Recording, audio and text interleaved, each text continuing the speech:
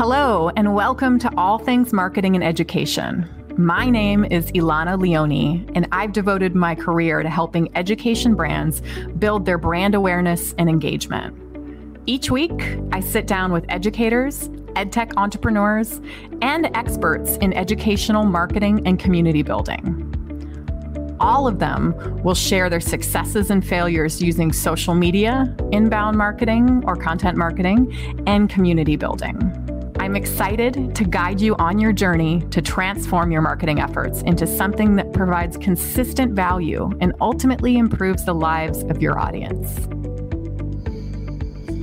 Hello, everyone. Welcome to this week's episode of All Things Marketing and Education.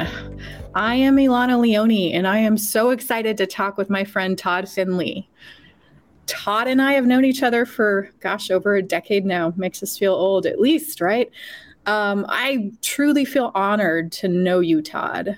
We first met at Edutopia, known as the George Lucas Educational Foundation, and he was a writer and blogger for them for almost over 10 years. He wrote over 150 articles for them. And for those of you that are back in the day true Edutopia fans, if you remember those guides, he did those guides as well, along with some other talented writers like Susie Boss. But I feel so lucky, Todd, that we have been able to keep in touch and our paths have been able to cross again and again. I roped Todd in to write ebooks for some of my clients back early in the day. And I also introduced him to one of our clients, an education division of Meta, where he helped to work alongside that little startup and create some products in the computer science world, which was really fascinating.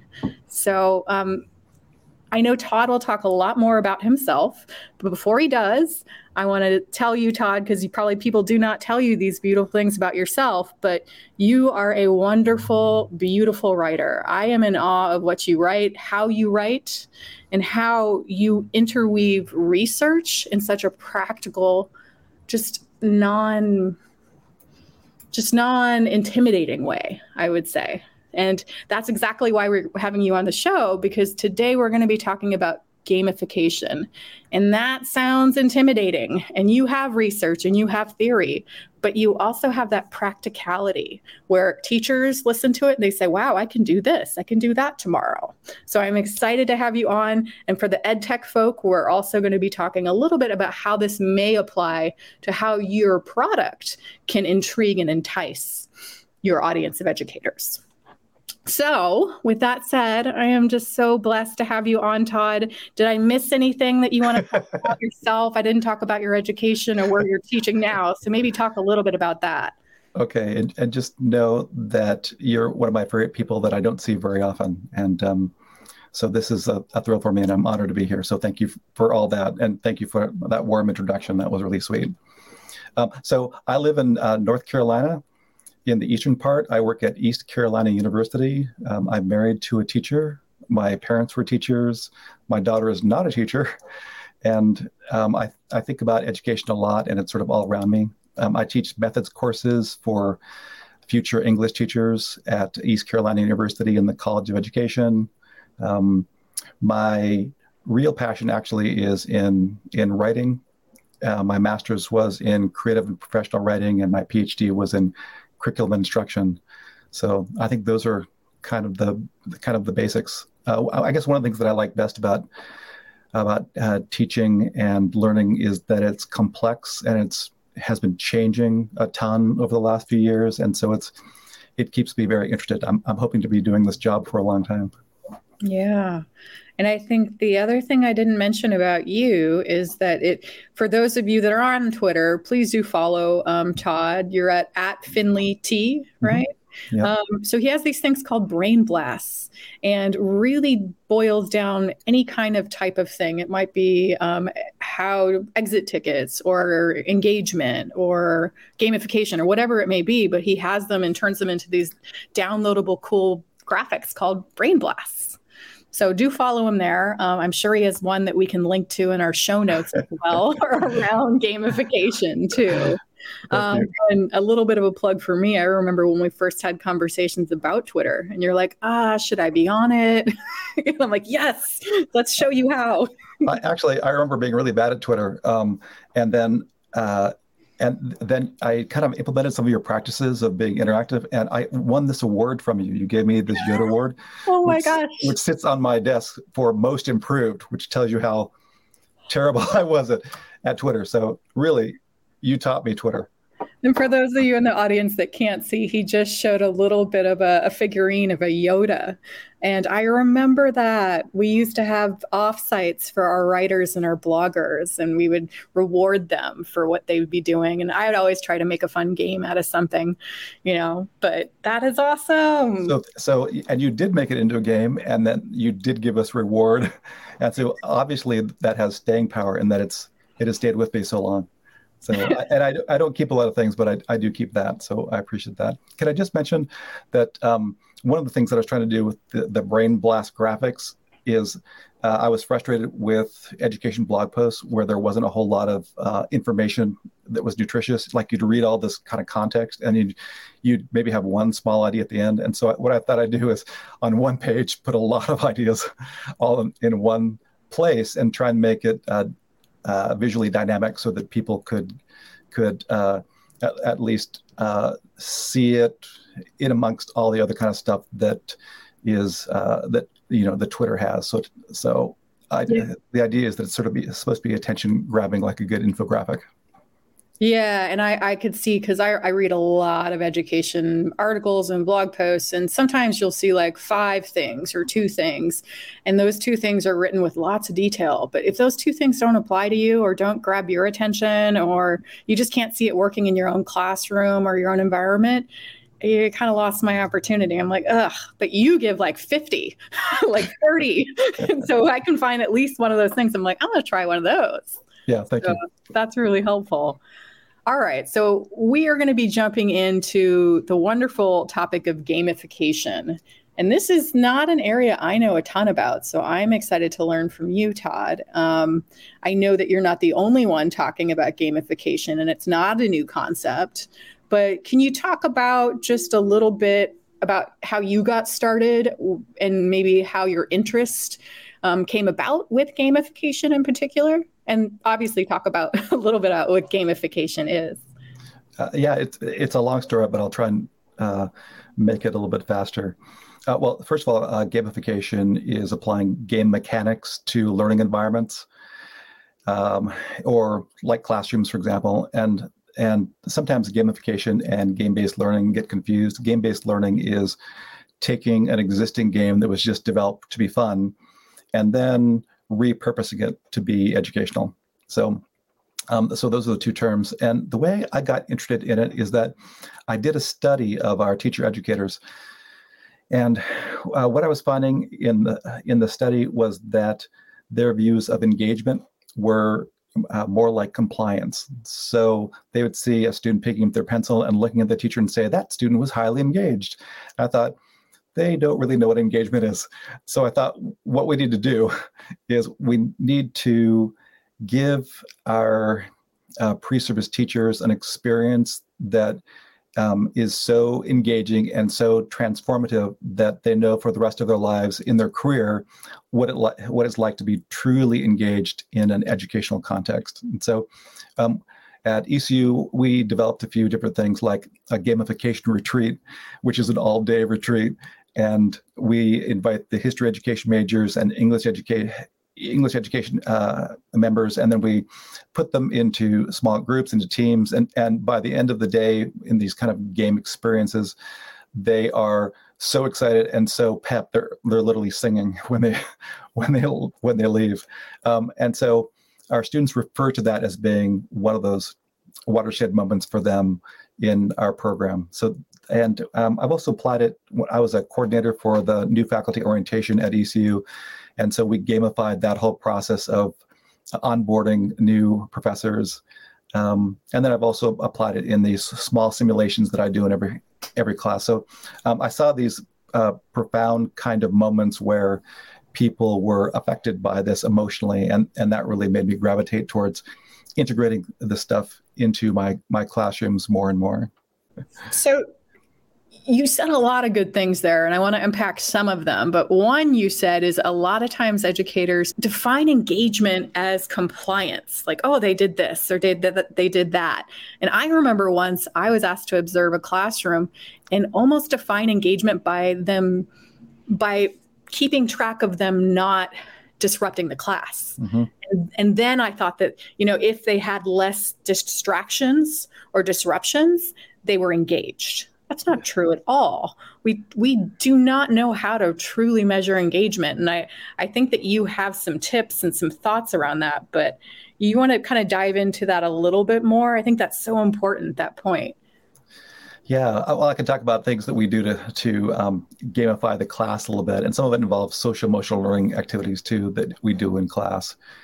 But I think the idea is that we really don't know what's inside kids' heads when they're not talking, and we make assumptions based on, like, when I was in high school, I remember I was really good at furrowing my brows a little bit, like I was really paying attention and nodding and smiling at the teacher, and I completely was disassociated throughout the entire day. I really suffered for that, actually. So I wasn't engaged at all, and it turns out that all of the research that we're saying is we have chronic disengagement in schools.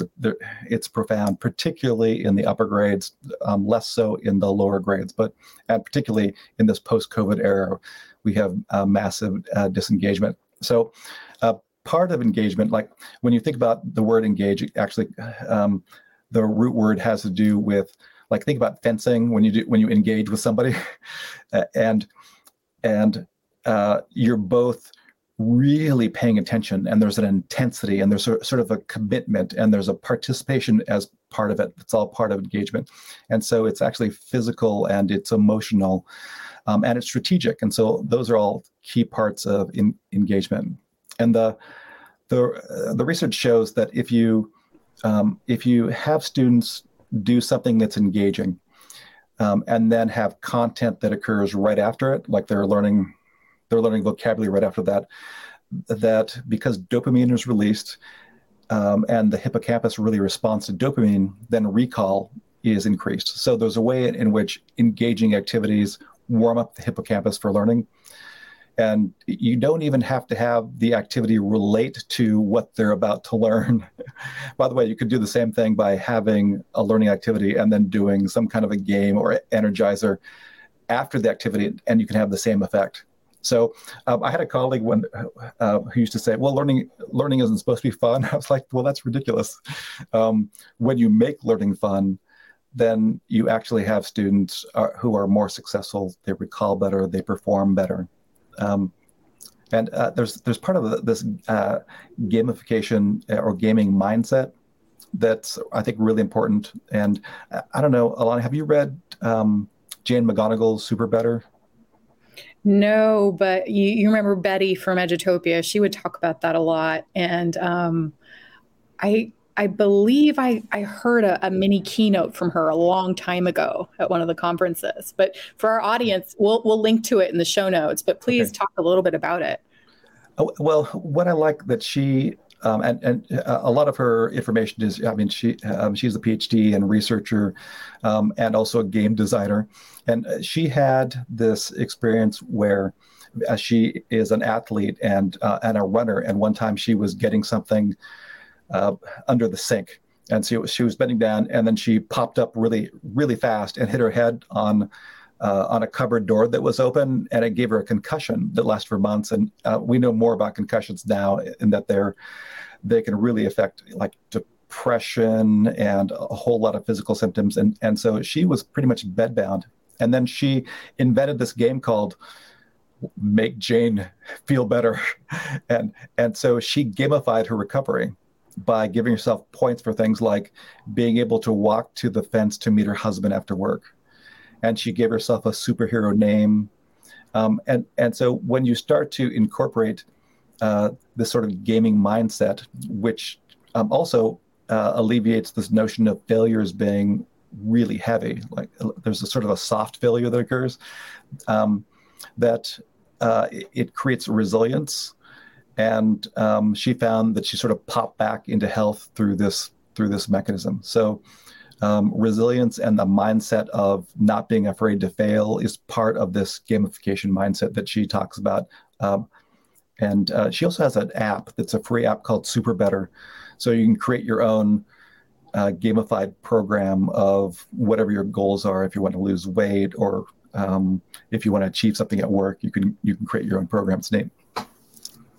Yeah, and I think that for anyone trying to accomplish any goal, and students in particular, we're all, any type of human, are very, very hard on ourselves. And we don't give us credit for the stuff we do. We always just say, gosh, look at all the things we didn't get done. Yeah. And the little things matter, and the little things turn into habits. And that's where we can see change. So I want to back up just a little bit, because you say such good stuff and you know so much. And I'm like, oh, pause, amazing. But the one thing you said around engagement was engagement has to be physical, it can be emotional, it can be strategic, and that you have to get the brain moving. And a lot of gamification activities can help with that, right? Mm-hmm. But it doesn't necessarily need to be directly applying to the actual subject at hand. And that's a big deal. I feel like sometimes as educators, we're always trying to make sure our lesson or this or that, but getting them ready to learn. Yeah. And I do a lot of that head nodding too. Like, I'm here, but I'm really not here. How do you know that a student is really here? And I do believe there's a lot of people in ed tech trying to figure that out and make sure that kids are not just showing up attendance-wise, but they're showing up emotionally ready to learn. And that's where that social and emotional learning comes into play too. But I just wanted to pause there, because I felt like that was a really good point. Did you want to add anything to that? Just that that games are a part of being human. They've been part of the human experience. Like I did research like half an hour ago on this, and the earliest game was called Senet, which came out in 3500, which was BC. So it's been part of civilization for a long time, and it's really important to us. I had this long conversation with my wife that you can cut this out later, but I was saying, Randy, don't you think everything is a game though? Like everything? And she said, like what? And I said, well, like our marriage, for example. By the way, this is not a good thing to do on Valentine's Day. Which is you're marshaling resources, right? You're being strategic. You are trying to win a game of like being a good enough husband, or they're all that. So there's role playing that's part of it, and so it turns out that in terms of triggering students' emotions, when we apply any kind of gaming mechanics, even just slight ones, like putting students into teams or doing a beat the clock, any of those little moves that we make tend to activate this sort of gaming brain set that students have. And to see that happen in the class is remarkable. And I should mention that I just started doing this maybe about 9 years ago. Like I really started integrating gamification into a lot of the things that I do. So for example, like in all my quizzes, we'll have side quests where there'll be a challenge question so that they can get extra credit with. So that kind of lowers the stress there. Or there'll be an Easter egg or a surprise question, which is answering something that they really are interested to answer and find out the answers from their peers, like which one of the members of the class would be best to lead us out of the zombie apocalypse, or who makes the best burger in town, which has become very passionate about. So trying to sprinkle into the class delight really comes from the theory of gamifying things. Interesting. Why don't we talk a little bit about some practical applications? You're already kind of going there, but for the educators listening and they're interested in this, still might feel a little intimidating. I think the word gamification is a little intimidating. They're already just trying to keep up with day to day in such an uncertain time with the pandemic and a pandemic and what are we in? All I know is I'm scared and I don't have resources and I don't have time to take time off. But how do I make sure that especially now, you mentioned we have a time where kids are disengaged more so, and they have every right to be. There's just a lot of going on, a lot of trauma. How do they get started? Are there some simple things that they could do? I'm sure it varies by grade level, but maybe talk about a couple of things that might spark their interest. There are a few things that you can do. One is something that I stole from Brian Stabnick, he has a student of the week where they get to wear one of those cheap imitation wrestling belts. So they hold those up and get to wear them around as student of the week, and the kids like that. I actually versioned that into medals, and I'll actually do. I'm doing like students for the quarter, like best performance, and so they get the medals, and then we'll take photos of them, and they get that kind of acknowledgement. But there's like really easy ways to integrate like gaming principles.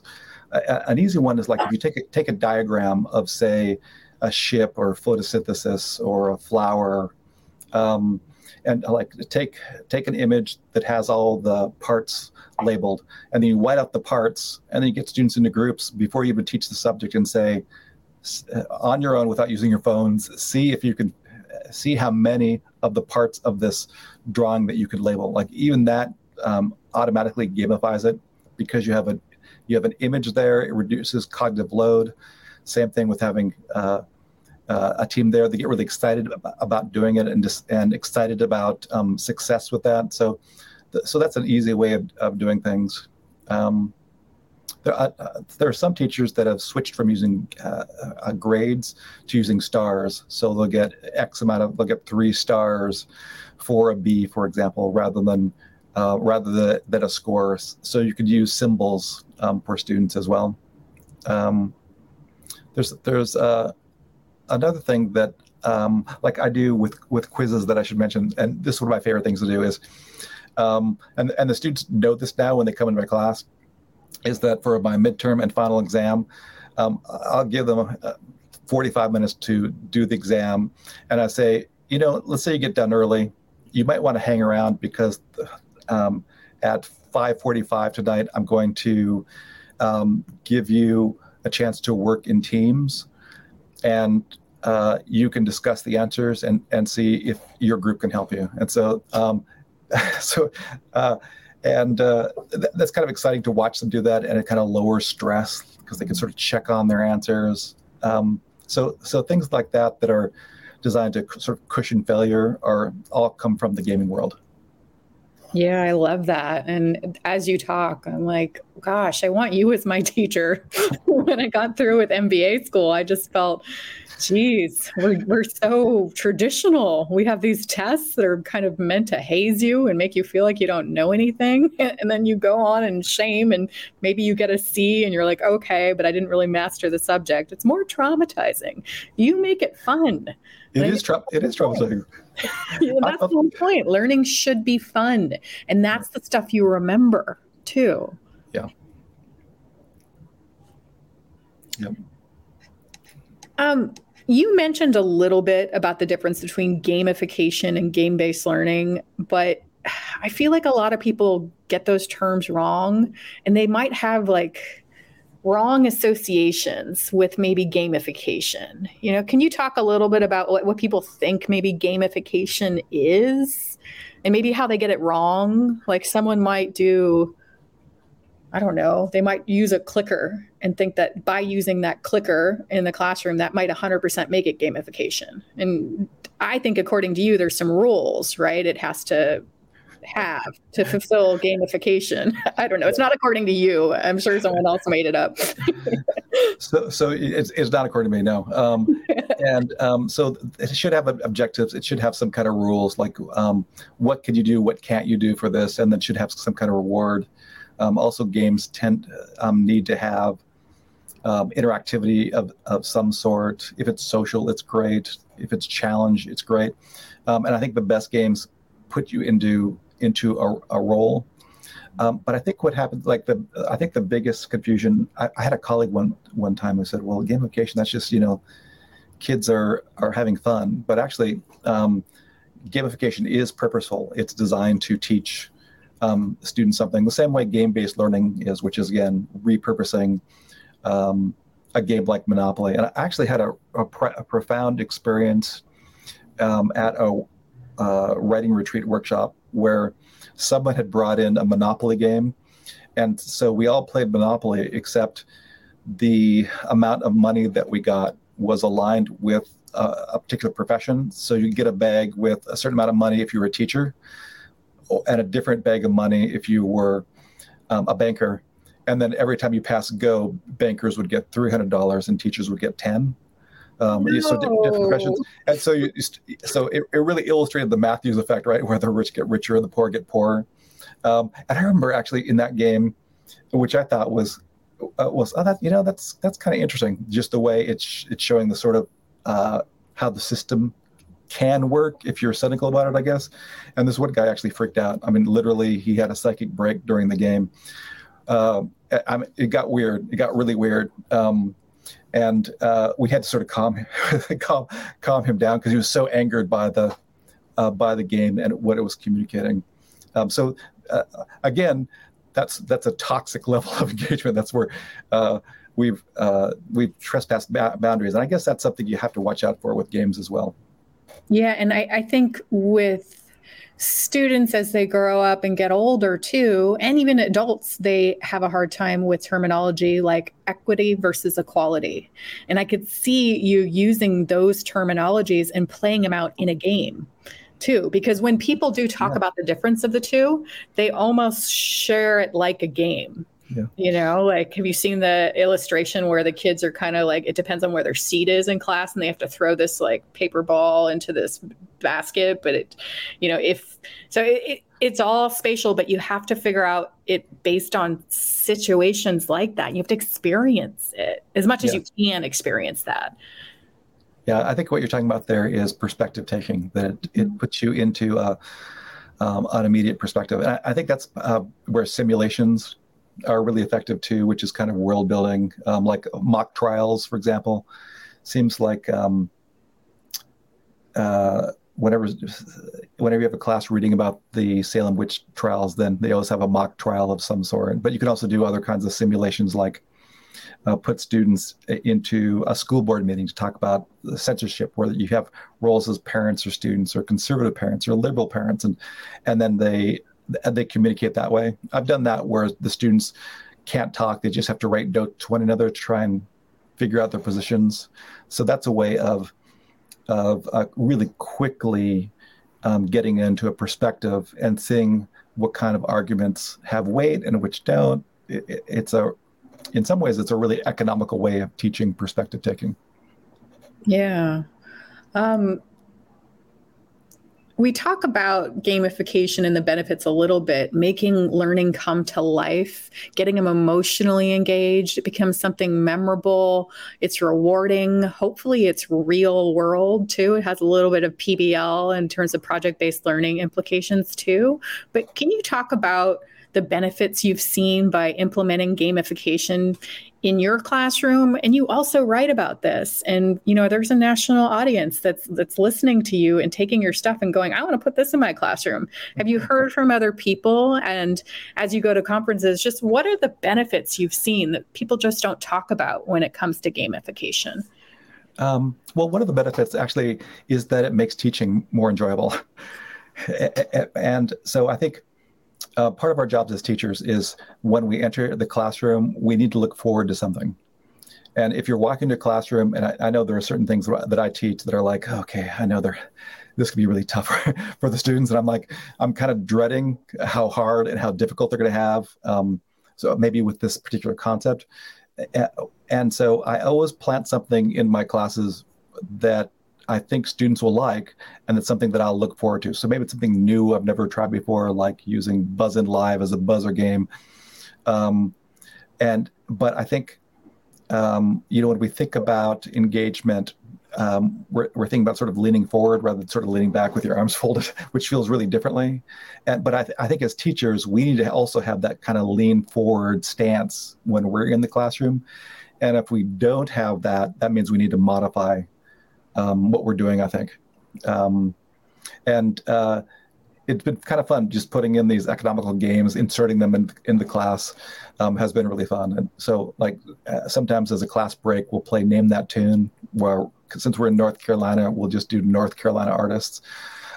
It's wild how how animated students get at trying to figure out which pop star that we're playing. So I really like integrating energizers into the class. Sometimes one of my favorites is the handshake game, where I'll put students into teams and I'll say, what's your favorite? Come up with the best group handshake. And so they got 7 minutes, they come back, and it's hysterical, saying they involve their feet and limbs and dancing around. And it's kind of joyous doing that. So yeah, and I bet you when they see each other again in the hallway, they're like, doing their handshake. People think they're crazy, but they're just laughing and having a good time. It's that bonding. It's really fun. Yeah, it's really fun.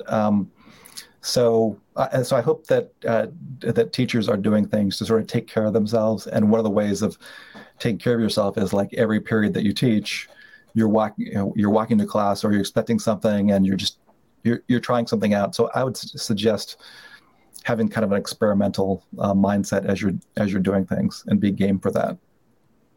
Nice. They won't all work, but that's part of the fun too. Yeah, I never thought of it that way. But as educators, I think they're always worried about, are the students getting it? Do they have enough support? Am I doing enough? All of these things. But it's a different perspective to say, what do I want out of this? How can this fuel me as well? How can I get excited? Like, even if my kids don't like this bit, this is about me. And guess what? If you're excited about it, generally they're going to be excited about it too. And why wouldn't they be if there's some gaming aspect to it? Right. So that's a cool way to think about it. You mentioned something that I just wanted you to talk a little bit more about. You said energizers. Can you explain to the audience what that is and what types of activities those are? Sure. So energizers are kind of like a game, or they can be a game, but the primary purpose is not like gamification is you're engaged, but you're also learning something about the content. Whereas energizers are brain breaks. They're ways of when students start to get that sort of free floating, they can't quite concentrate, things that and particularly after several periods, students are like that. Then energizers are designed to give their brain a break so that they come back to the learning engaged.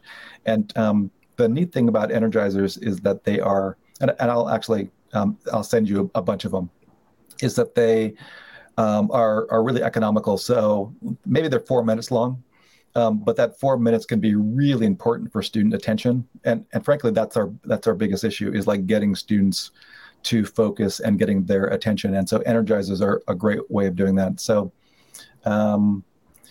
there's there are lots of ways that we do that. I'm thinking of one that I like is like the team rock paper scissors. We actually did that at Edutopia one time, and I stole it from them, and I've done that. That works really great. Another game. And that's just doing Rochambeau, rock, paper, scissors, and just getting them kind of activity wise, or explain. I should explain. So how it works is that you're playing rock, paper, scissors, and everyone starts with a partner. And then whoever loses, they become the cheering section for the winner. And so what happens is you start to have these cheering sections grow and grow. And then after a while, towards the end, then you have two people who are doing rock, paper, scissors, and they have half the class cheering for one, half the class cheering for the others. So it gets really loud and lots of mayhem and lots of cheering, lots of yelling. And it's just this weird stimulation of adrenaline that every time I've done this maybe 15 times in different settings. It always has a payoff of animating everyone in the class. So yeah, I think that's probably my favorite game. Gosh, I feel bad that I missed that at Edutopia. I know we've done rock, paper, scissors there, but not with the cheering section. I want a big cheering section. Yeah, it works great. Just the thing to tell students though is say, I really want you to commit to the cheering. And so once they see that's okay, people start cheering, then they do it. Anyway, it's pretty fun. Awesome. And if you send me some of those extra activities for Energizers, everyone, I'll put those on the show notes and I'll talk about the link below in a couple of minutes as well. Sure, I'll do that. One of the myths I hear is that sometimes like you can't gamify things if you don't have tech. Like, do you hear that sometimes? Like maybe people think that they have to have like really shiny ed tech tools to gamify things in their classroom. And while it can help, and I'd love for you to talk about some of the tech tools you've seen used in gamification. And that's where our ed tech audience might want to poke up their ears a little bit more, because a lot of what Todd's talking about are things to make learning fun. And you all in ed tech constantly try to make your products do that. But can you talk a little bit about the tech aspect? There's that myth, but then also what is the tech you see being maybe consistently deployed when people think about gamification? Yeah, there's been a lot that's sort of come out, and you see them used again and again by teachers. The one that I just found, well, actually last 9 months, was Buzzin Live, Buzzin.live, and it's a freemium tool. And what makes it, and so it has a lot of qualities that make it really useful for teachers. One, that it's freemium. And so you can pay and then have a larger group if you want to, or you can just use the freemium model. But students download buzzers to their phones, and it works really elegantly, and it has a simple interface for teachers to use. Because I think sometimes you approach other kinds of tools and they're just so complex that the teachers are thinking, I've got all these papers to grade, and I have to learn this tool. And even if I learn the best I can, I'm not sure if it's going to work in this context or what can go wrong. And they start to become intimidated. So a Fisher-Price interface is really useful for the teachers as well as the students.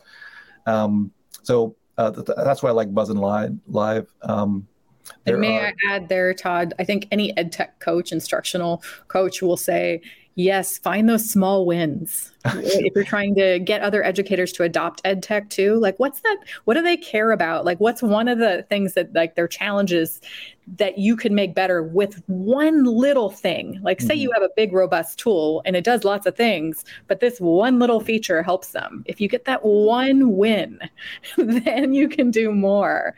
And I think from the ed tech perspective, I think we make these tools overly robust when sometimes do one thing, do it really well, then potentially move on.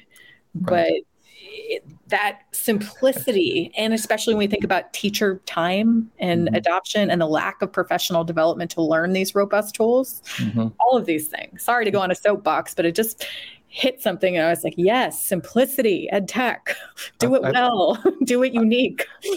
I think you're also, I think it's called feature creep, is it? Where it's just like, it's so many more, it starts to become like, what do I click on? But there's like Kahoot, it has been really popular. And I think that's because it highly engages kids, has lots of options, and it's really easy for teachers to use. I still find lots of teachers relying on stuff that's been around for 20 years, really, like Jeopardy templates. Which is like a PowerPoint template. You can find free templates online, or Family Feud game templates that you can also find with PowerPoint.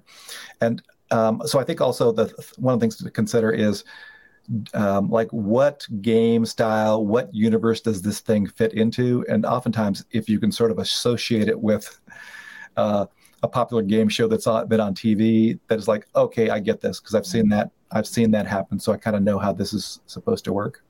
Yeah, just don't affiliate it with, what is that, Squid Game, the Netflix series, that like violent game show. Don't do that. Okay. If you're listening, but Jeopardy, yes. There's some newer game shows out there that potentially could be a fit. But you're right. Sometimes I see educators doing the real old school stuff because it works. It works good enough for them. Yeah. But then I do see a lot of educators experimenting with things like Kahoot. They use Quizlet too. Quizlet's popular, yeah, and also Quizzes. As well. And I think one of the things to sort of think about is and there's other games too, like Minecraft, for example, which originally was just a game that was supposed to be fun. and for like creative and problem solving, and then it was repurposed for educators. I think educators kind of got on the bandwagon to convert that into also a learning game. So it now has that kind of reputation that goes with it. For those kinds of games, I think the analogy of literature is useful here. Whereas, like if you think about books that were originally designed to teach skills. Those were like things like the Dick and Jane books. They have a controlled vocabulary, but even though they have some charm now because of our association with them, when you compare those to something like Marie Sendak's Where the Wild Things Are, there's a real art and a heart behind games, and I think sometimes that we think of these things as being efficient learning tools rather than, and we do things to kind of infantilize kids, like having Super Cinchy games with really dumb looking graphics that, whereas adolescents in particular, and even younger kids have a more complex kind of aesthetic.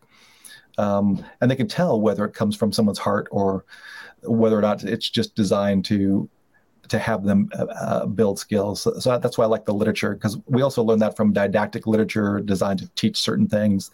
That's just not as nutritional or as engaging as things that were designed for this real rich experience.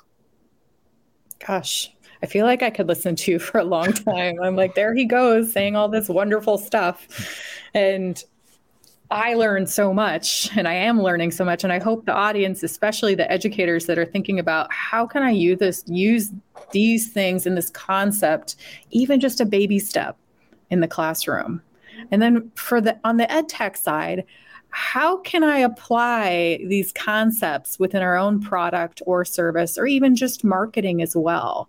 How do I make it truly engaging for the educator themselves or the student? And Todd, do you have any thoughts around that? Like when we think about the concepts of gamification, what would you give advice for, if I'm at the helm of an ed tech product, I want to make sure that it is engaging and fun. How do I get started? It feels like monumental. And you do have some experience for when you were working with that ed tech company, but like, how do you get started with something like that? And how do you test it to truly know that your students are engaged with the product? I know that's a harder last question. Yeah, well, I think ultimately when you ask students those questions and you're really honest about, and you really are interested in their opinion, whatever it is, students will tell you the truth about what they feel like it. I mean, a shrug means a whole lot. But I'd say for ed tech companies, starting first with what you think will give the audience, kids, the most pleasure, starting with that before the skill is important. Because that's central to any type of a technology or a game, that it is pleasurable for students, and not just the game design, but also the aesthetics of it. That you get a sense of delight when you start to click on it, and when you get to use that.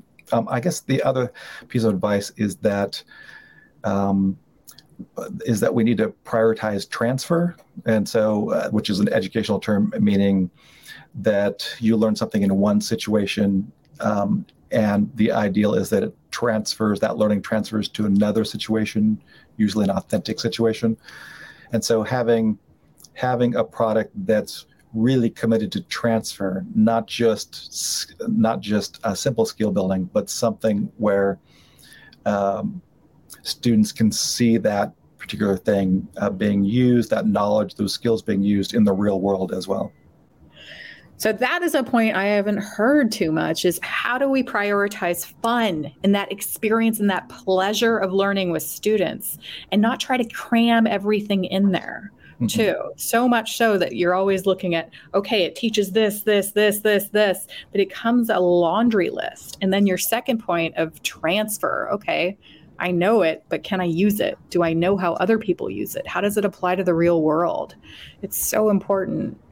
And just such unique advice I haven't heard. And I love how it applies directly to gamification. Awesome. Well, we're running out of time, unfortunately. I think we could talk about this a lot, and I think we're just getting to the tip of the iceberg. And I know you talk about this subject for hours.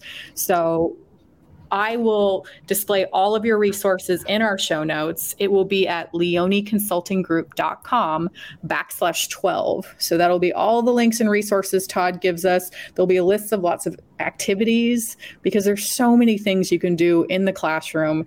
And then from the ed tech perspective, how can I incorporate these aspects, even just simple moments of, okay, this activity really is fun because of X. How can I incorporate that into the overall experience of our product? Todd, the one thing that we do ask all of our guests, which is a really fun question, speaking of fun and incorporating that into learning, is about inspiration.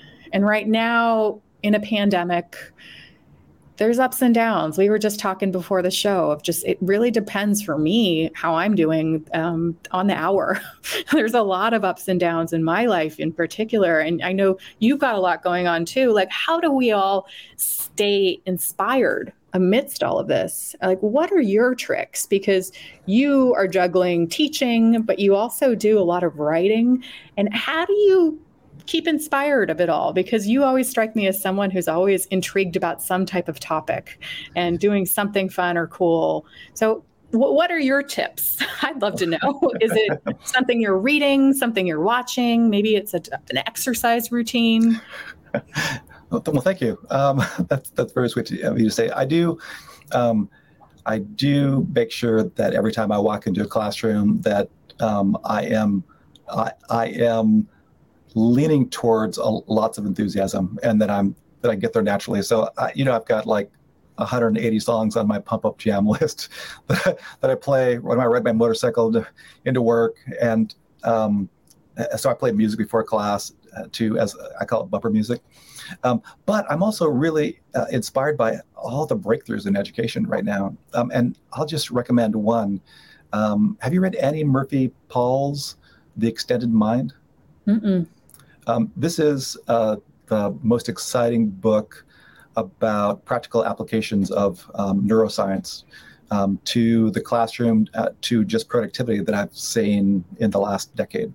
I was so excited. My family was so tired of me talking about it. And her thesis, and she talks about this elegantly, is that the important part of our learning about the brain is what happens outside of it. So our interactions with people, our interactions with things, our talk. And so she talks, and her research is impeccable, and it's a really entertaining book to read. And so I'd recommend that highly. It's just a fantastic read. I learned so much that I didn't know before. And I think that's because she's written on the brain so much that she's able to loop in all of this research for that thesis. So I highly recommend that. And to oversimplify what you just said is basically there's a lot of stuff that goes on in the brain, but it doesn't really solidify until we have like external contact or feelings or actions. Is kind of what you said? That's right. And so she talks specifically about like what kind of movements help with what kind of learning, or she'll talk about how just having an image for students to point at together reduces cognitive load.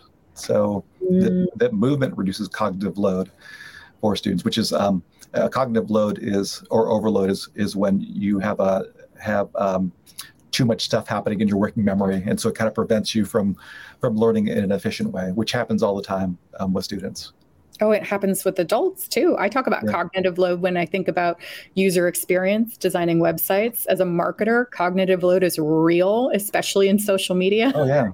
Absolutely. We're throwing everything under the sun, and we're competing against so many things. And all of those things are stored in our memory, especially as we're scrolling. Yeah. But how do we contribute, or maybe take away from the noise and create something that's valuable and useful? That's what I always challenge people to do with cognitive load. But don't make it so hard. Don't make it that we have to work for it too hard, because you're already fatigued, right? Yeah, absolutely.